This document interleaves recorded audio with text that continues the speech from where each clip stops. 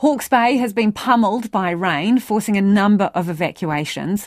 90 millimetres fell in the region, turning roads into rivers and leaving residents on rooftops. Reporter Lauren Crimp is at the Hastings Sports Centre, which has been set up for evacuees. Lauren, what's happening there now? Kia ora, Lisa. Yes, I'm here at the Hastings Sports Centre. There are hundreds of people here seeking refuge. They've got the barbecue cranking outside and feeding people dinner.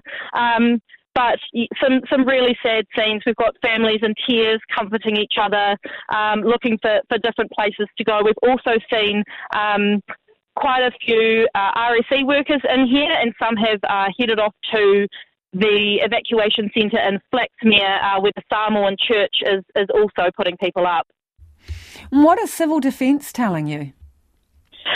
We've had a bit of a struggle with communications with Civil Defence, but I can run you through sort of what we do know so far. And we'll start with the Central Hawke's Bay. There have been around 150 evacuees so far through areas like Waipukaro and Waipawa. Waipawa has been very badly hit. Driving through there today, farmland has just been turned into lakes. There are large numbers of evacuations in Napier and Hastings, but again, because of the struggle with communications, we don't understand as yet how many people. The Waipawa and Tukituki rivers burst its banks, so that is why things are so dire there, and we understand that stop banks will likely fail, so there is a potential for things to get worse. Now, to power, across Napier and Hastings, there are 16,000 households without power.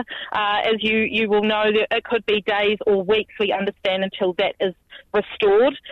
We've had evacuations across Taradale, Meaney, Eskdale Valley has been particularly hard hit. There is extensive damage there.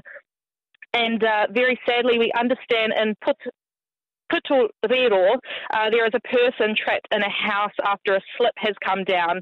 Now, Civil Defence have told us they are beyond capacity to manage. They have asked for help from NEMA, and they say the full impact of the effects of the cyclone is not yet understood. They're asking people again, avoid essential travel, get to evacuation centres if you need to, and take care of friends and family. Now, you mentioned those evacuation centres. I know that you've spent some time in Central Hawke's Bay. You also went into the Waipukaro evacuation centre, and what was happening there? Yeah, I did go there earlier today, this afternoon. Actually, the sun was shining there, Lisa, but people sought refuge after getting the knock on the door today. They were asked to leave. It was not forced, but there were many people there. Spoke to a group of people who were over from Sydney who got trapped on their road trip. Another couple who came in after a man had just had surgery yesterday. It was his first day out of surgery, and he had sought refuge. They had 66 people at the centre at the time I was there. Another 23 had been and were since able to return home, so nearly 90 people seeking refuge. Spirits were high, there were lots of supplies and all of that kind of thing, but they had no idea yet whether it was going to be an overnight stay, but that was looking likely. Thank you, Lauren. That's our reporter, Lauren Crimp. She's at the Hastings Sports Centre there, which has been set up for evacuees.